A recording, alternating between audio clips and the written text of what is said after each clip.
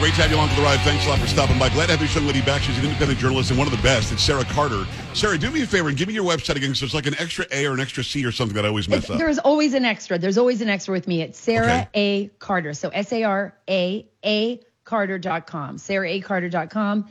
And you can go to the website there. I'm also, have my Twitter account. You guys all know that, Sarah Carter DC, where you could keep up to date on all the stories, and I can send you to my website. Are we calling it Twitter still? Because I feel it's X. It's X. If I don't call it X, I feel like I'm in trouble. Like Elon's mad at me. Elon, you don't want Elon to be. I don't want Elon to be mad at me. I don't want Elon to be mad at me. And I just interviewed recently Tony Gonzalez, who was down at the border with him, and it's incredible to see someone like Elon Musk, who has done so much already, I believe, for humanity, do so much for the First Amendment, and take on X. And now it's everybody's learning how to post, repost, instead of Twitter. It's just, we got to get rid of that. We got to get rid of the bird. The mindset has to change. You know what I find interesting about X? Not that you asked me, but I still don't get the sort of virality and traction I think I should from my posts. I've got 170,000 or whatever now.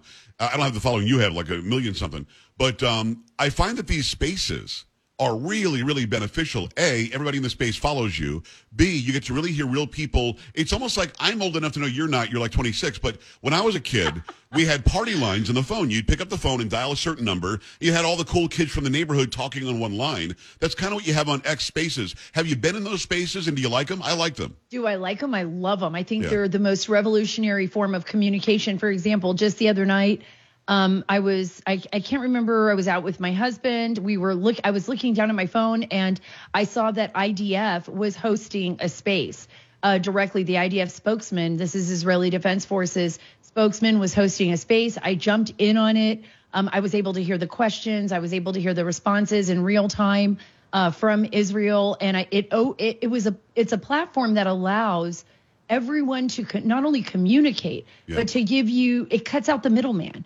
It gives you direct links to the people who are delivering the news. And that, to me, is just revolutionary in the sense that no longer will we be kind of manipulated, by different media formats. We can just ourselves, you, Joe Pags, Sarah Carter, anybody else, anyone, even just a regular citizen, can jump on to that call and hear it for themselves. And here's something interesting, and I'll move to Israel in earnest in a second. But as you know, I live in the San Antonio area, and when we go to the beach here, we go to Port Aransas, which is in the Corpus Christi area. So you went to Port A over the weekend, and it's 3 hours there, 3 hours back. The way I drive, 2.5. Something like that, but don't give me a hard time, Carter.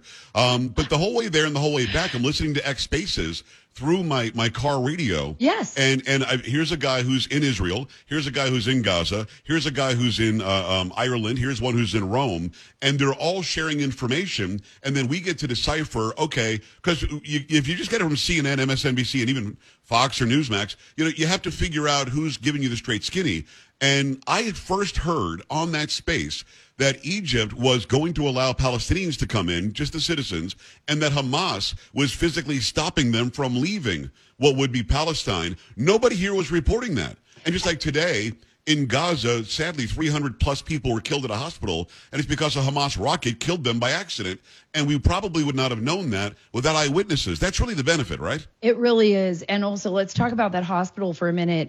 This is something that's quite common with terrorist groups like Hamas that operate in the Gaza Strip. And as you know, I was there just a few months ago, and this is something we discussed while we were there with IDF officials.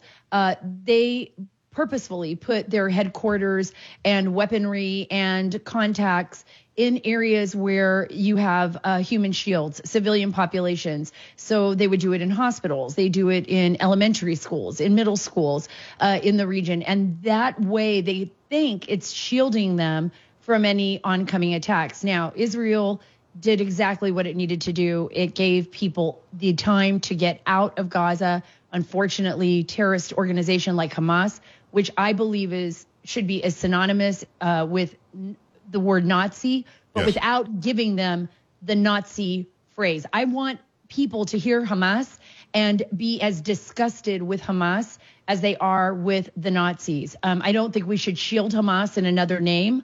I think Hamas themselves are as disgusting, if I've never seen and heard of such monstrous acts other than we hear in history, you know, barbarians or the Nazis. But to go into Israel in some of the kibbutzes, Joe, that I visited, I even was up in the north in Lebanon. I mean, the Israeli Defense Forces were amazing. Tom Homan and I and others, Ronnie Wexler, Tom Trento. Yeah. We hosted this border tour. It was called Defend the Border and Save Lives. And it was mainly to learn from the Israelis. And I got to tell you, it was a shock to my system, what I saw, and talking to my friends over there who, you know, I consider my brothers and sisters in the fight for Western civilization, in the fight for common decency, liberty, and freedom, to see what has happened to these amazing, beautiful people and these babies. I've had a very difficult time this week keeping my composure. Yeah. You know, and I think a lot of people have. I don't think I'm the only one. When you read these stories, and I ask everyone who listens to Joe right now, I don't want you to ignore this. It's not just about numbers. You need to go and seek out the stories of what these monsters did to these children and these families. Because when you read the details of what they were capable and what they did do, it will make you understand why Israel absolutely must defend herself. And I'm sorry, but if Hamas isn't letting people out of Gaza, if Hamas is holding their own people hostage, then their people need to understand and stand up to Hamas as well. That is what we need. We don't need people marching in the streets of Dearborn, Michigan on the day that the worst terrorist leader in the history of mankind, next to General Soleimani and Adolf Hitler and whoever else, comes out and asks them to do a day of rage in America, to come out and scream that vile hatred, that anti-Semitic hatred. What they should have done is gone to the streets with their Israeli brothers and sisters and marched together against the atrocities of Hamas. That's what they should have done. But, and I noticed, and by the way, Sarah, that guy who did that, I don't have his name off the top of my head, maybe you do, but he's a billionaire, multi-billionaire, and I noticed that he is not going to be out there martyring himself. He's asking everybody else to. It's always interesting that these so-called leaders who are living the lavish life in safety somewhere are so quick to call for any number of Muslims or Palestinians or fill-in-the-blank people to go and martyr themselves and their own families for his cause, as he's fine. Why don't people wake up to that? Yeah, drinking chai tea in Qatar, you know, with the Iranian leadership. So this should tell the American public exactly what's going on. His name is Yahya Sinwar, and he is the hardline leader of Hamas. Israelis call him, and you can look it up online, the face of evil. He is somebody who has. This isn't about Israel. I want everyone to understand this. I have so many wonderful Israeli friends and people who fight anti-Semitism that are in my life, and they've taught me so much, and I've learned so much from them, and I've learned so much from my trip to Israel. And by the way, I plan on going back. I was supposed to be in Israel on Saturday. Obviously, all the flights were canceled. Yeah. But this is the thing. It is not about Israel. It is about anti-Semitism. They absolutely hate the Jews. They want them wiped off the face of the earth. The preamble. It's in their charter, yeah. It's in their charter. It's their preamble to obliterate them. And I think it's unfair when journalists and others try to play this balancing act game. You don't need to play a balancing act game. Death is horrible. War is horrible. The death of a child there are no words to express whether that child is an Arab Muslim or whether that child is an Israeli Jew. It doesn't matter. It's the worst thing imaginable. But Hamas is a terrorist organization. Hamas instigated the attacks on Israel, and they were in peace. There was no reason to even instigate an attack. They did so because they took 2 years of planning with Iran and others, I believe, to target the state of Israel. But I got to tell you, Joe, I really believe this is an attack not only on Israel, but on the West. And I'm very concerned about what Iran's next move is. Yeah. It's Sarah Carter. Go to SarahACarter.com is her website. She's an incredible reporter. You see her on Hannity all the time. You see her on Fox all the time. We really appreciate your friendship. Let me ask you about a couple of things that you said. I've had people respond to me because I'm firmly on the side of the promised land. Without a doubt, I'm on the side of Israel. We know that land for peace was BS. The Palestinians lied. It really wasn't land for peace. It was get out of this land that we want, and we'll continue to attack you nonstop. They planned this disgusting attack where 1,300 innocent people were killed for no reason. But I had somebody write me on I believe it was Instagram the other day, a woman who is in support of the Palestinians. I think she's ethnically Palestinian. She said, "Are you okay with 700 dead Palestinian children?" And my response was, there wouldn't be one dead anybody if Hamas didn't do what it did on October 6th. Are you okay with 1,300 dead Israelis? More than 1,000 were non-military. Are you okay with people dying at a music festival? Are you okay with little babies, 40 of them killed, many of them beheaded? Are you okay with elderly men in their homes and women in their homes just being shot because they happen to be Jewish? And her response was, well, 700 dead babies, I guess you're okay with it. So it's almost like you can't permeate whatever this thing is that they were brought up to learn. The fact is, what I just said is above reproach. If they don't fly in on parachutes and shoot a bunch of rockets and then incur on the ground and go neighborhood to neighborhood killing people, there would be no dead anybody today. This was completely instigated by the bad guys. Why doesn't everybody see that? Well, it's a premeditated acts of murder and sadistic murder. It wasn't as if they launched an attack in war and they stayed away from women and children and just went after the IDF and decided to fight a battle on a battlefield. Right. They literally had manuals of how to torture the people, and they took babies and ripped them apart. And in some cases, I've read some stories where, families, mothers threw their bodies on their children's, children in order to save their child's life, or the couple that put their identical twin boys, baby boys, in a drawer as they were slaughtered by Hamas, or little young girls being raped. I mean, what stunned me and I think shocked me, and I'm in the same position as you, Joe, was when I was in New York City and there were thousands of people on the street in Times Square. These were Hamas supporters, in my opinion. They say they were pro-Palestinian, but they came out on the Day of Rage. They came out to support what Hamas had called for, and they were Hamas supporters. And I asked them, and I did this for Sean's show, so many of them, what about the babies? What about what happened? What about and you know what? Some of them just didn't even want to acknowledge that it was real. They didn't even care. It didn't even matter to them. One man said to me, well, one man's terrorist is another man's freedom fighter. Wow. And I thought to myself, you know what? That's their war, their hate for Israel here in America. It wasn't an assimilation. It was like, I'm bringing what I am, my hate for the Israeli people, my hate for the anti-Semite. And by the way, I saw Americans in that group too. There was an American Marine, believe it or not. He said he was a Marine. Who knows? He could have been, for all I know, kicked out of the Marine Corps. I didn't have his background. But he came up to me, and when I asked him about the babies, he yelled every expletive in my face. He came up into my face as close as he could, spitting on me, called me a Zionist pig. He didn't know me. He said, so you could see that this was an anti-Semitic person, somebody who was an anti-Semite who didn't like Jews.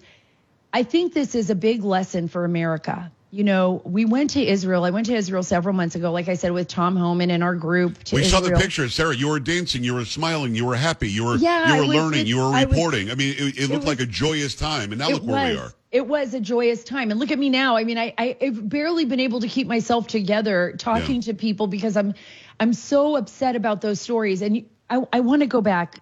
You're right. I was in Israel, but I want to go back to what you said about the babies. I want people to really understand what kind of monsters these people are that did this, what Hamas did. There are no words to explain how you can set a baby on fire, behead a baby, torture children, and then expect Israel not to retaliate. What would Israel be if it didn't retaliate? It might as well throw in the flag, give up Israel, send every Israeli Jew off to someplace else in the world into diaspora, and give up its nation. Israel absolutely has to be able to defend itself. And you're right. I was laughing. I was happy. I was learning from the Jewish people and the Israeli Defense Forces what it means to protect a border. I got to tell you, I still don't even quite understand what happened there or how it happened. And I think we're left with a lot of intelligence failures and information that we don't know. But I got to tell you, Joe, I'm very, very worried about what can happen in the United States when you look at our border.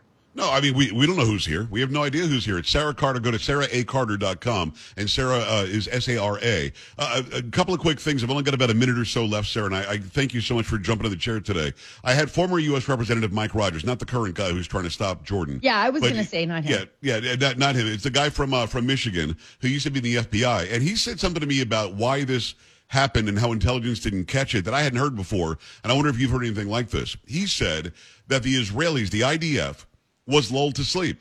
They believed that it was peaceful. The Palestinians were saying the right things. Hey, we're all living in peace. No more rockets. No more harm. No more war. This is great.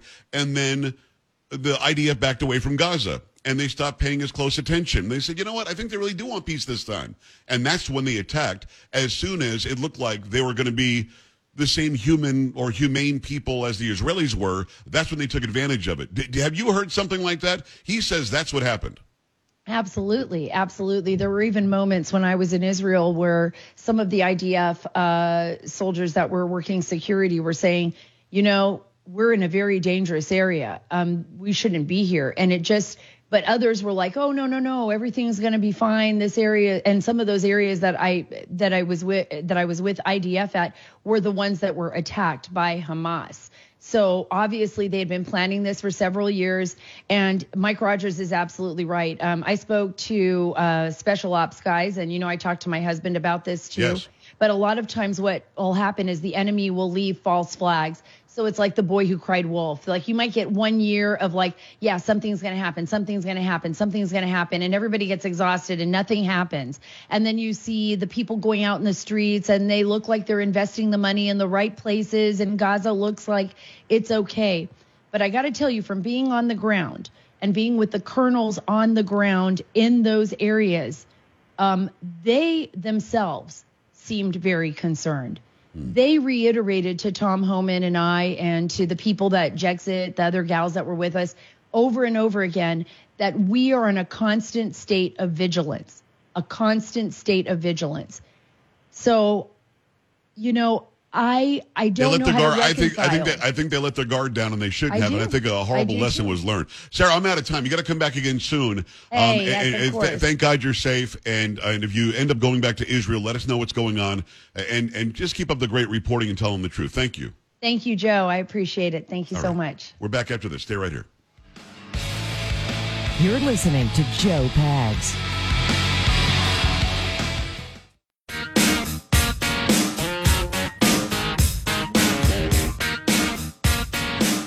Good long interview with Sarah Carter. Hopefully you got a lot out of that. I certainly did. We've got another big hour coming your way. I appreciate you stopping by. Keep it right here on the Joe Pags Show. This is the Joe Pags Show.